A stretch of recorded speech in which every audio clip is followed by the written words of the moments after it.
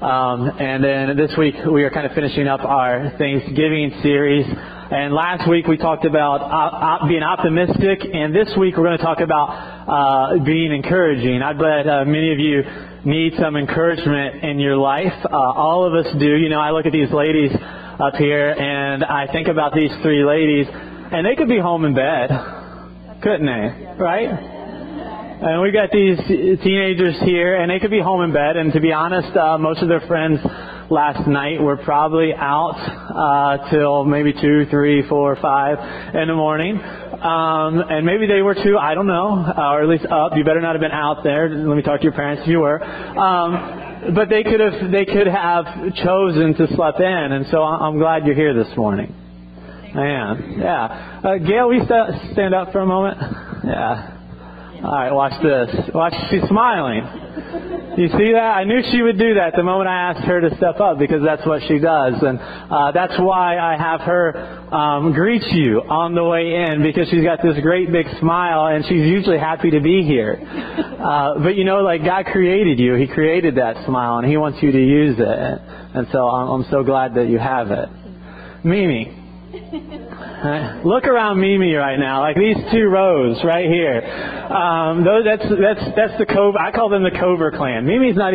Your last name isn't even Cover, is it? No, but her last name is Arthur. But she's got like this clan that she brings with her, right? She is really the matriarch of the family, and everybody respects her, and they love her, and it's so neat to see that. And to get to pastor her and her family is just a wonderful thing. Stand up, Mitch. All right, Mitch is a college athlete. How about that? Yeah, he gets to play soccer. Yeah, there we go. Right? All right, God has gifted him with an ability that most of us don't have. Most people don't get to play any sports in college and so forth. And so, Mitch, that's cool, man. That's really cool. Let's see. All right, stand up. I went golfing with this guy, and he's much better than me. Let's put it that way. All right. So he can swing a golf club. He said he used to be able to swing a baseball bat, a softball bat. He used to pitch. It's been really neat to get to know Jerry, and I'm glad that he's a part of our congregation. And that he and Linda often faithfully attend so often, and just thankful that you're here this morning. Thank you. You know, most of us, we probably need some encouragement in our lives. A lot of us probably don't get encouraged as often as we need it. In fact, encouragement I didn't even think about this till now, but encouragement is actually something that we need pretty much more often than probably anything else in our lives. And one of the reasons is because we know inside of us that there's kind of something wrong with us. This is what kind of Christianity teaches at its very nature, that we have this sin problem. And so there's something wrong with us. And so what even psychologists will tell you, like if you're going to correct someone or something, often the way you need to do it is basically like two compliments and a correction. Because if you do it just kind of one and one or together, what the people typically will focus on is just the correction, and they'll so easily get down on themselves and get discouraged. Life is really easy to become discouraged as we go through it. You know, many of us, we set goals in our lives. They could be whatever. They could be financial goals. They could be career goals. They could be relationship goals. And sometimes we just don't meet them on time, do we? And that can be really discouraging. Sometimes we just have that inner dialogue.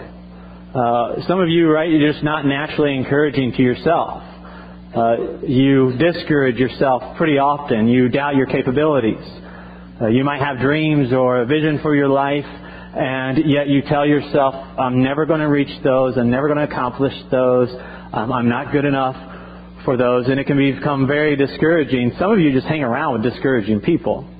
You hang around with people who have no real vision for their lives, who have no encouragement for themselves or for other people. And so just by the very nature of your association, you are living a discouraged life and you need some encouragement in your life. And so I think this message will hit home with you, and I hope this message will hit you, and I hope that if you're a person who discourages other people by nature, or if you do it pretty often, I hope that you'll be changed by this message. In fact, I hope that you will leave here encouraged in such a way that you will go encouraging other people. And here's why, if you're taking notes, is that our God is an encouraging God. By His very nature, He is encouraging. Let me read 1 Corinthians 4:14-3 here. It says, "The one who prophesies speaks to people for their upbuilding and encouragement and consolation." So now, prophecy, I've taught you this. Most of you know this who attend here regularly. Prophecy, when we think of prophecy, often we want to think of this holy person predicting the future. Or we want to go to the Old Testament and we want to find these prophecies that predict the birth of Christ around Christmas. Now, certainly there is some truth that some prophecy is about the future. However, the basic definition of prophecy is not just some prediction for the future, but basically the definition for prophecy is a word from God for people. So prophecy is a word from God for people. That's the basic definition to the Old Testament and in the New Testament. And here we have Paul writing to the church, the Corinthian church here. And what he tells them is that prophecy is for these three things. It's to build up, it's to encourage, and it's to console. And so it's a word from God for people to build up, encourage, and console. That's the first thing I want you to notice. The second thing I want you to notice is how prophecy takes place. Prophecy takes place as it comes from God to a person, and then it's transferred to another person. So God gives a person a word, and then that person speaks to another person. So if you were to prophesy or to be a prophet, basically what you are doing is you are receiving a word from God. You're taking this word from God, and then you are speaking it to another person. So how do you all become prophets? Because all of you can prophesy. Do you realize this? Now, there's a gift, and some people are just better at it than others, but all of you can prophesy, and there is a way to know if you are speaking prophetically to someone. And it's simply this. If you are using God's Word to build up, to encourage, or to console someone. Do you realize that all of you are capable of doing that? Right? You don't have to see into the future. You don't have to get super mystical for me here or anything like that. In fact, you can be confident that you are actually prophesying or speaking God's Word if you're taking God's Word and you're encouraging other people with it. Because our God is an encouraging God. Right? This is actually how you know if you're being used by God.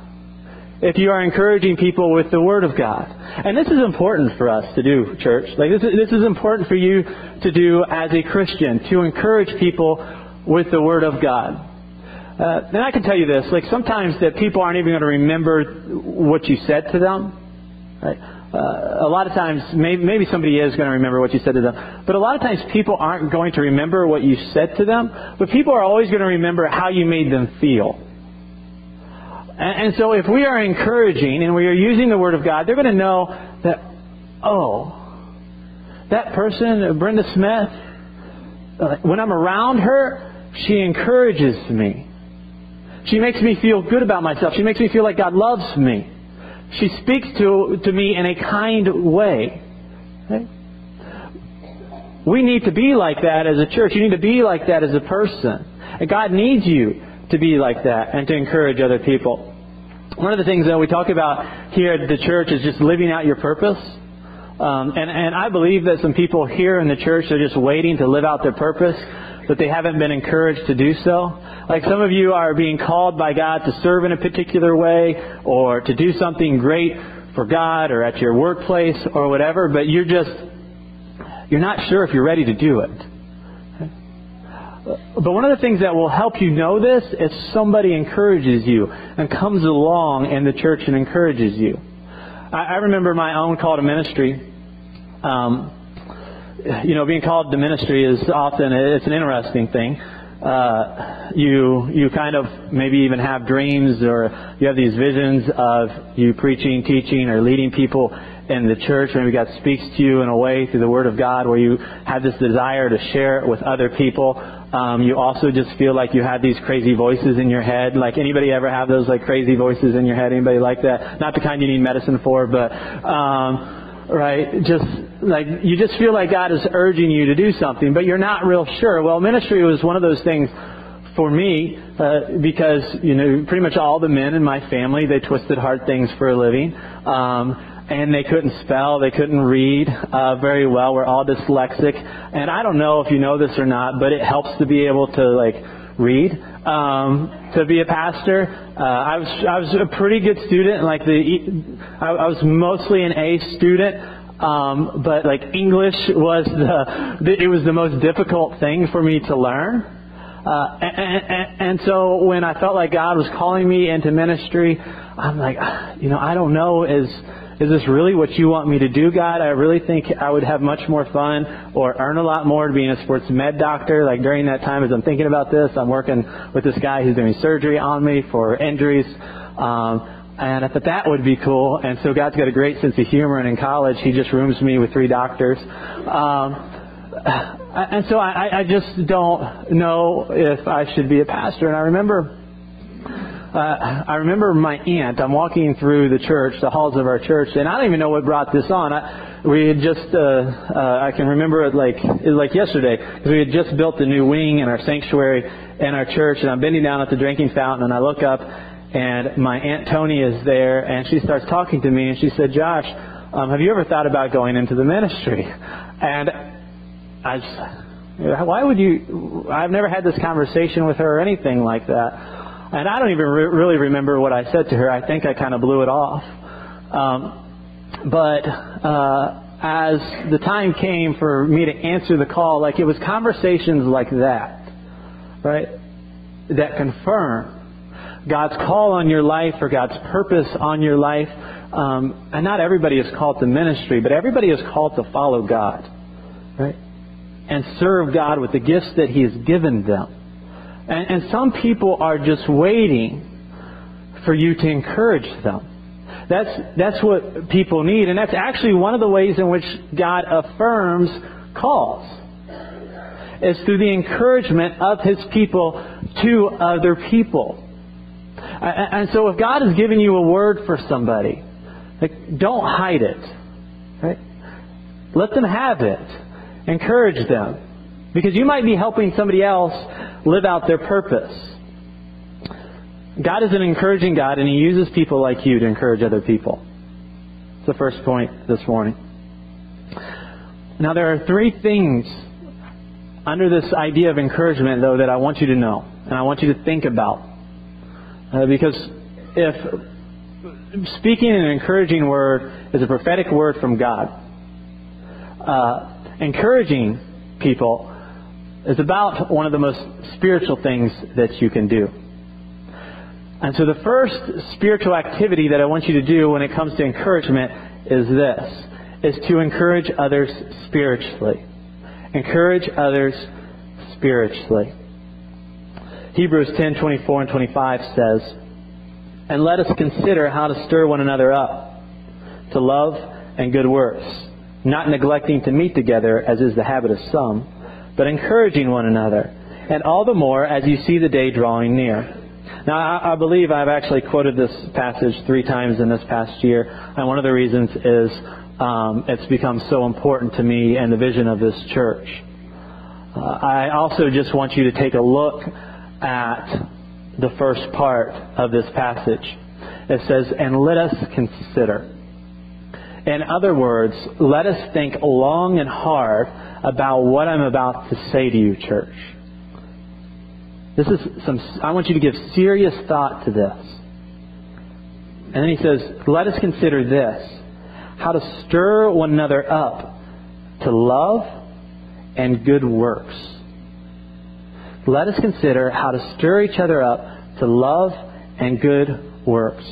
Now, one of the ways in which we do this is why it's so important to me, one of the ways in which we do this in our own church is through our growth groups. It's through getting together throughout the week and meeting with one another and stirring one another in love and in good works. Right now, I believe over this past year, I need to review it, I should know this, but I believe we have anywhere from 25 to 27 groups that have met throughout the year to stir one another up in love and in good works. Our own growth group this next week, this Tuesday, right? One of the things that I encourage all of our groups to do is try to do a service project twice a year. And it may be simply something as simple as partnering, everybody getting together to put together shoe boxes for Operation Christmas Child. But what our group has decided to do is this Tuesday evening, we are going to Canton, where this mission has been donated 2 truckloads of shoes that are going to be shipped overseas to Eastern Europe. And so we've got to repackage these to fit into 1 truckload so it can fit on 1 plane to get overseas to this mission. One of the things that your group should be doing is encouraging one another in good works. Right? And you need this in your life. And have you ever noticed like you're encouraged when you do something good as well for other people? This is part of the Christian life. You need to consider and be in one of these in one of these groups if you're not already, because it says let us consider doing this, and it does remind us of the how. Like how do we do good works? How do we love one another? It is the meeting together, right? It's the getting together. It's the mutual encouragement that we have when we come together.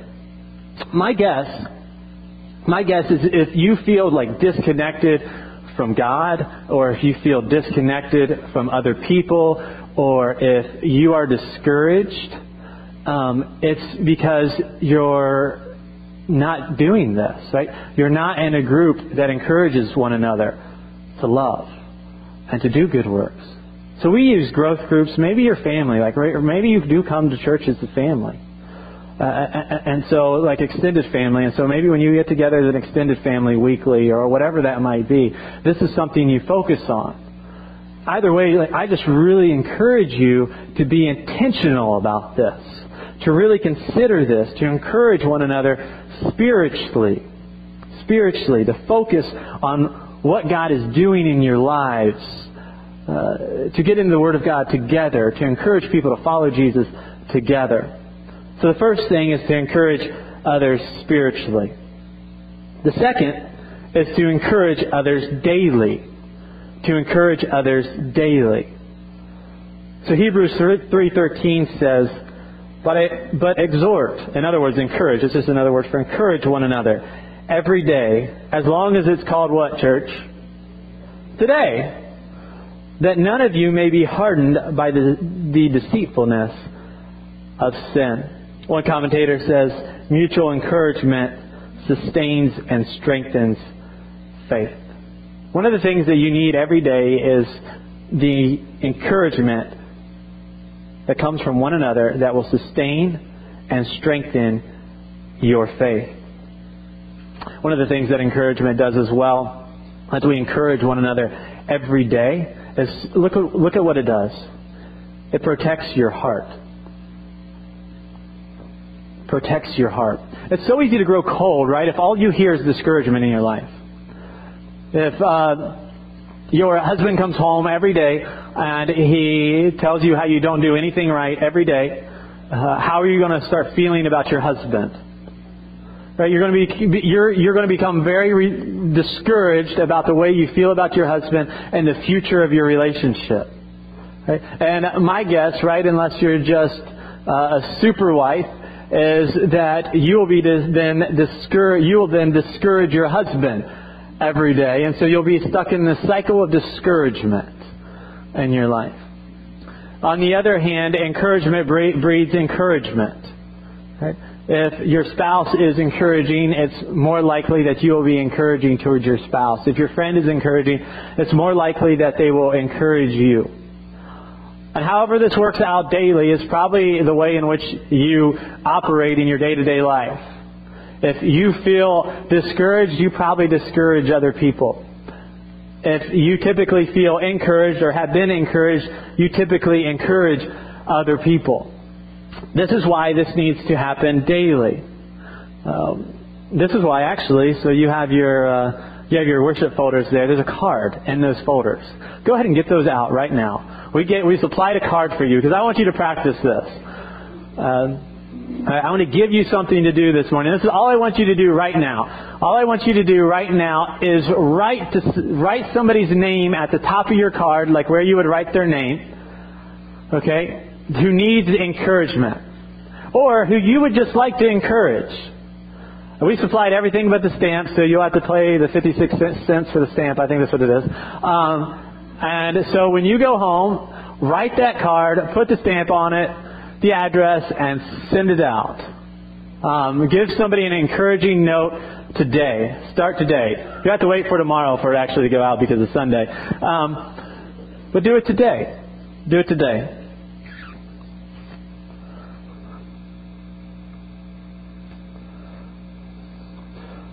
So encourage others spiritually, encourage others daily. And finally, the third thing I want to remind you of and encourage you to do is to encourage yourself in the Lord. Encourage yourself in the Lord. Self-encouragement is important. Some of you are discouraged not because of other people in your life who aren't encouraging. And in fact, you might even be surrounded with people who are encouraging. But there needs to be some self-encouragement in your life. Others of you, no matter how much people are typically encouraging in your life, there will come a point where people just won't be that encouraging. Like as you go through life, right, you're not going to hit everything that you do out of the park. You're going to have some failures. You're going to get to some points in your life where there aren't a whole lot of people around you who are supporting you. And you might even be doing the right thing. I think of David when I think about somebody like this. David had become one of God's anointed, and he was leading a group of men basically around the area that Israel and the Philistines had and their domain. And he had to basically balance these men and keep these men alive from two different groups that wanted to kill him. And so the people in Israel, there's a group in Israel that wanted to kill him. And so David had a group of men that he had to keep alive and protect from them. And then the Philistines were a group that, if you remember, David killed Goliath, who happened to be a Philistine. And so they were a group that initially didn't care much for David. But these men continued to follow David around as he brokered deals and kept them alive and so forth. And so David was on the move with these group of men, and he actually had to team up and actually keep these men alive in the territory of a group of Philistines, on one of their kings in a particular area. And the other, basically sub-kings, came along and they said, David can no longer stay here with his men. And so David told this king, he said, I've been kind to you, we've gotten along, I've helped you, why do we have to leave? And he said, well, you're not wanted here anymore, you have to go. So David leaves after being rejected by these people that he had actually helped keep alive himself with his group of men. And they go back to the town that they had been in for a while, and they actually had wives and families in this town. And when they come to this town, they discovered that a group of bandits basically had taken all of their livestock, had taken their families, and had run off. And this is the way that David's men, who had been completely loyal to him up until this point, responded to David in 1 Samuel 30, verse 6.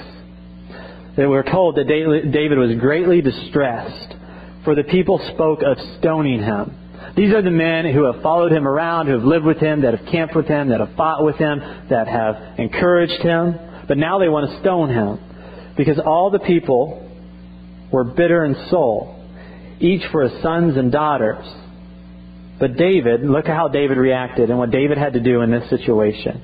David strengthened, and the King James Version, it says, David encouraged himself in the Lord his God. This was David's habit, right? David lived a life much like you did, besides the whole being a king thing. He had struggles. He had highs and he had lows. And how did he get through those? He encouraged himself in the Lord. And thankfully we have all of these poems, songs, and prayers that we call psalms in the Bible. And so we get to see how this worked in David's life. And so I want to encourage it in your life. I want to do so by having you look at one of these psalms, Psalm 56, verse 3 through 4. This is David here. He says, "When I am afraid, when I'm discouraged, I put my trust in you. In God, whose word I praise. In God I trust. I shall not be afraid. What can flesh actually even do to me?" So, what David is doing here is he's praying. What David is doing here is he's praying. If you're discouraged, you need to be encouraged, and you need to encourage yourself through prayer. The Psalms themselves are David going to God, making a statement of trust of God. You see, he says, "In God I trust." It's a statement of trust, and then what they are is they are written prayers, songs, and poems. So David, when he's in distress, he goes to God through prayer to be encouraged. The commentator in the ESV Study Bible said this about the Psalms themselves. It says they express a wide variety of emotions: love and adoration towards God, sorrow over sin, dependence on God in desperate situations, the real battles of fear and trust, words that choose to walk with God even when it's tough, thankfulness for God's care, devotion to God's Word, and confidence in God, the eventual triumph of God's purpose for the world. You need prayer. Right? You need this. You need what David did. Because as you look at the Psalms, you don't see, you see an organized prayer, but you don't see just all this thanksgiving, God, everything in my life is going right. No, what you'll sometimes see is my enemies are crushing in on me. What you'll see is, God, I have failed. I am a moral failure. I have messed up. I need you to forgive me. I need you to change my life. What you see is David getting real with God when he talks with God. Right? You can do that in your prayer life. And you need that in your life. Right? You need a point in time where you can get real with God if you're going to be encouraged by God. Right? Just like a friend, right? Everybody needs that friend in their life where they can get real with. The average person who asks you how you're doing, what do you tell them? "I'm all right," right? Good. You don't really want to have that conversation with them. God, on the other hand, He already knows it. So, you don't have to tell Him you're all right all the time when you're not. When you're discouraged, you can tell Him that. But by the very nature of God, He's going to find a way to encourage you through a time of prayer. If it's even just recognizing that during that time of prayer that you are trusting in Him in this situation. Write them out like David did. That's what David did. He wrote them. Right? If you're like me and you can't sit down to write in a journal or whatever long enough to keep your attention. I do that occasionally. I'm not good at it. My wife does it. Maybe, when you're in the car, you're driving around, talk to God. You can do it out loud. You can do it in your head. Yesterday I'm driving home to see my family to get back here, and I'm praying, right? Thank you, God, that Ohio State beat Michigan. That was so awesome. Yeah, there we go. Forgive me for forgetting to ask somebody to light the Advent candle. and, everything else I've forgotten to do. Father, be with the officials and Derek at this time as they're at the hospital. Right? These are things that you need in your life that's going to bring a sense of peace. It's going to encourage you. You need that. The Psalms are proof of that. David does that. You need this. The second thing that you're going to do here is you're going to praise. You need to be encouraged. If you need some encouragement, you need to praise. Look at what David says. He says, I praise God in whom I trust. I praise God in whom I trust. I praise God in whom I trust. Now, we just celebrated Thanksgiving. I hope you just took a moment to give God some praise for something in your life. Right? You got like 1, 2, 3 in your notes right now where you are if you're taking notes. Just write down 3 things. Everybody, I believe, can find 3 things in their life they're thankful for. Your life could stink, right? But you have 3 things that you're thankful for. Write those down right now. And, if you have to, after you leave here, and you're going to go home and pray because you're going to apply this message, you're going to thank God for those 3 things in your life. I also want to remind you of praise, like worship. The Psalms were not only meant to be prayed, but they were meant to be sang. In fact, the first worship wars in the church were not hymns versus choruses, but it was psalms versus anything that wasn't a psalm. Because these were the praises that the church first sang. Right? These are what was sang in the synagogues. It was what was sang in the early church. Were the actual songs. These were the lyrics that people put to music. And so when David is writing these poems and these songs, he is often singing them. And so I just want to encourage you to one, have a song.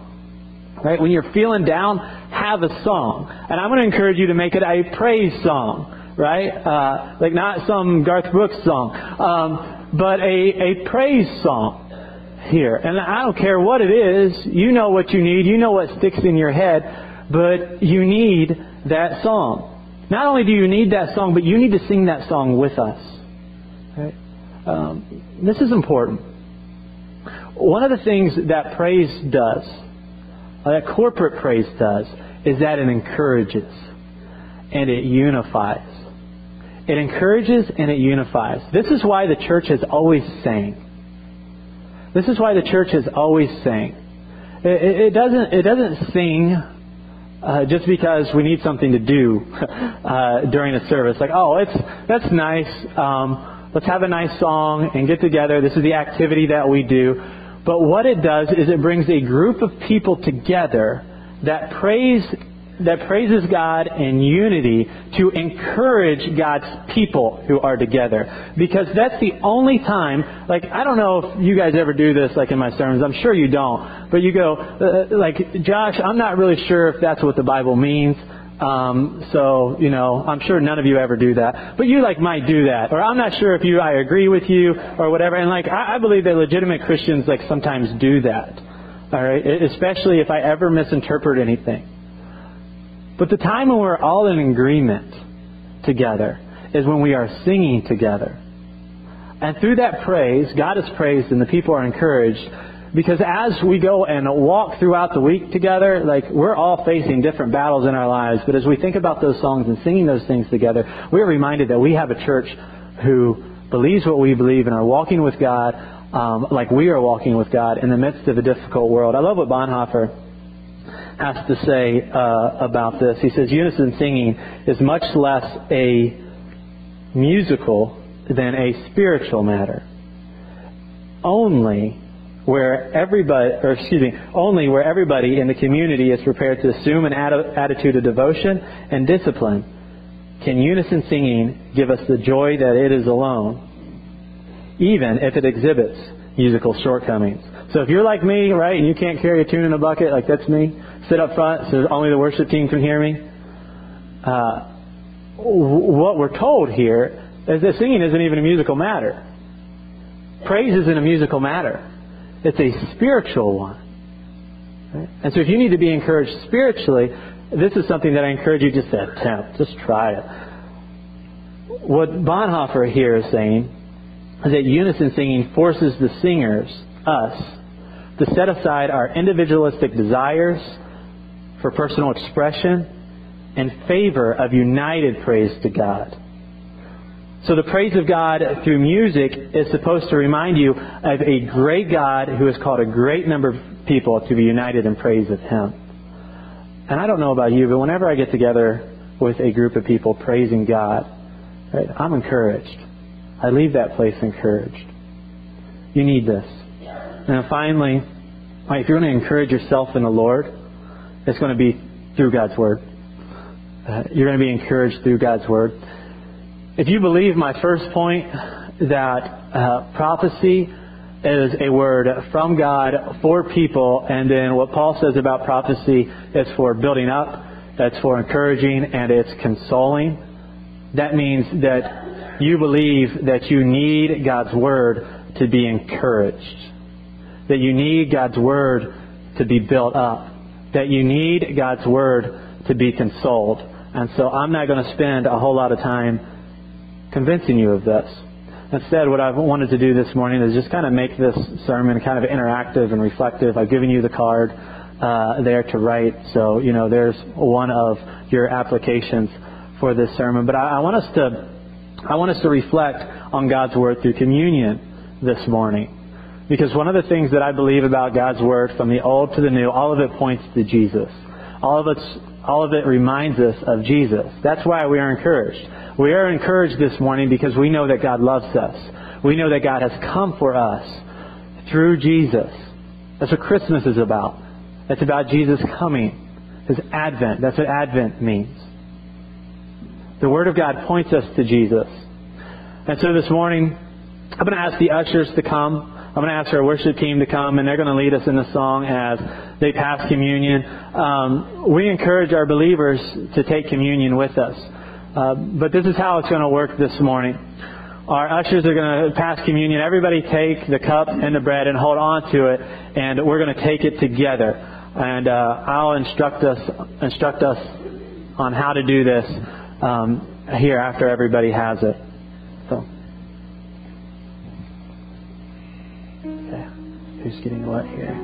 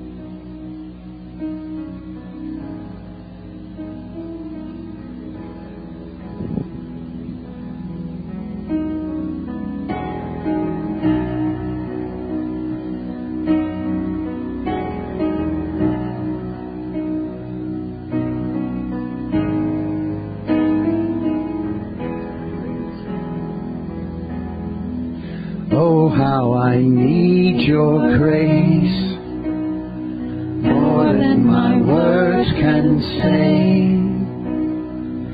Jesus, I come, Jesus, I come.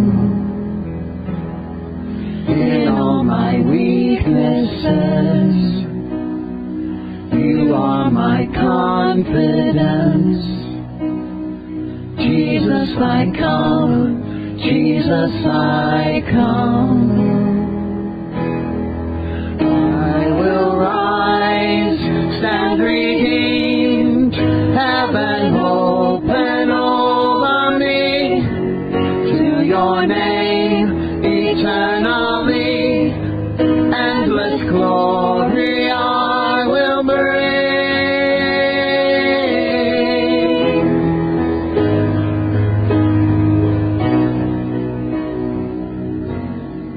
Oh, what amazing love.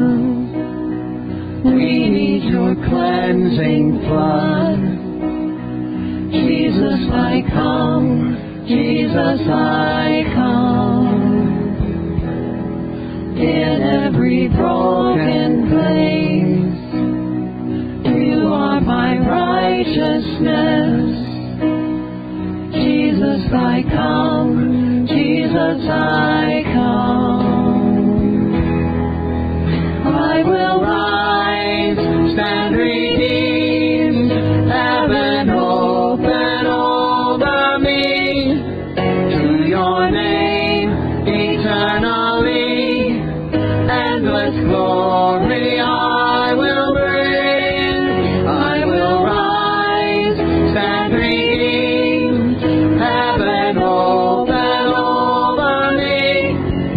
To your name, eternally, endless glory I will bring.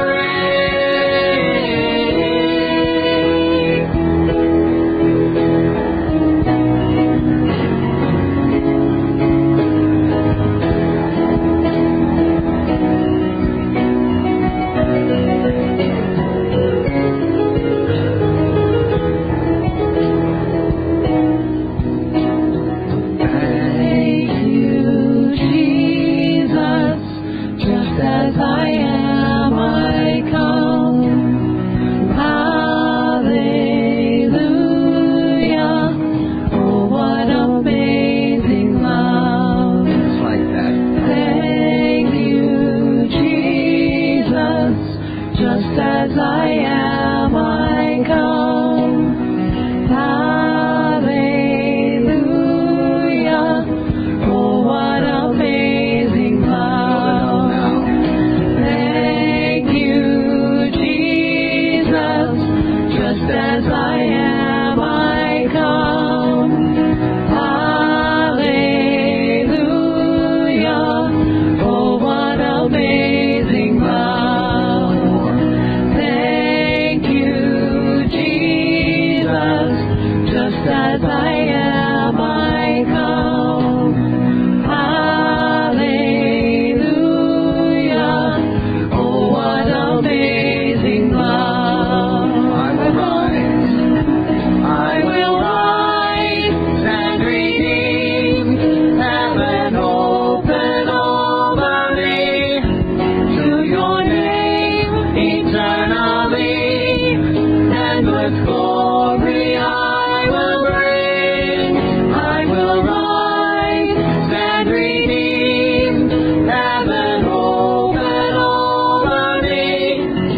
To your name, eternally, endless glory I will bring.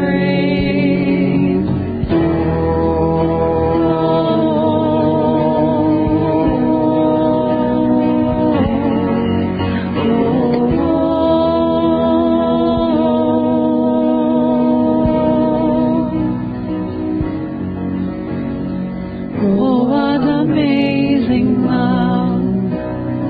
Oh, what amazing love. Oh, what amazing love. So there are a few things that I want to remind us of as we take communion, as we think about being encouraged. One of the things that communion does is it offers a prayerful time for us to reflect and to look back and to be reminded of the cross. The cross reminds us of God's love for us. A second thing that it does is it helps us to look forward as Christ coming as King. A third thing it does for us is it reminds us to look within.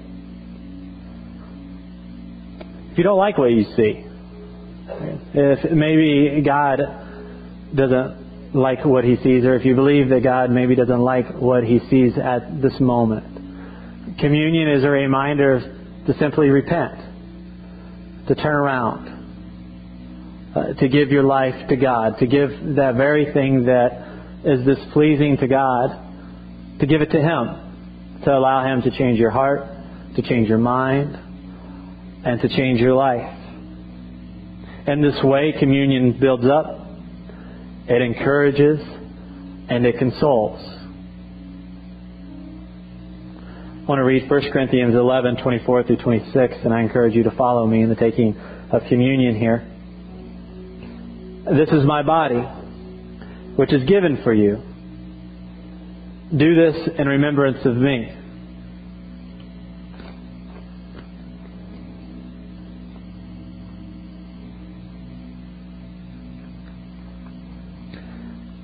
In the same way, he took the cup of wine after supper, saying, "This is the cup of the new covenant between God and you, sealed by the shedding of blood.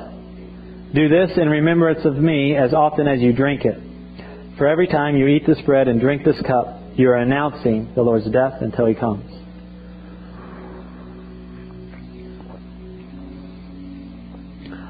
Let us pray.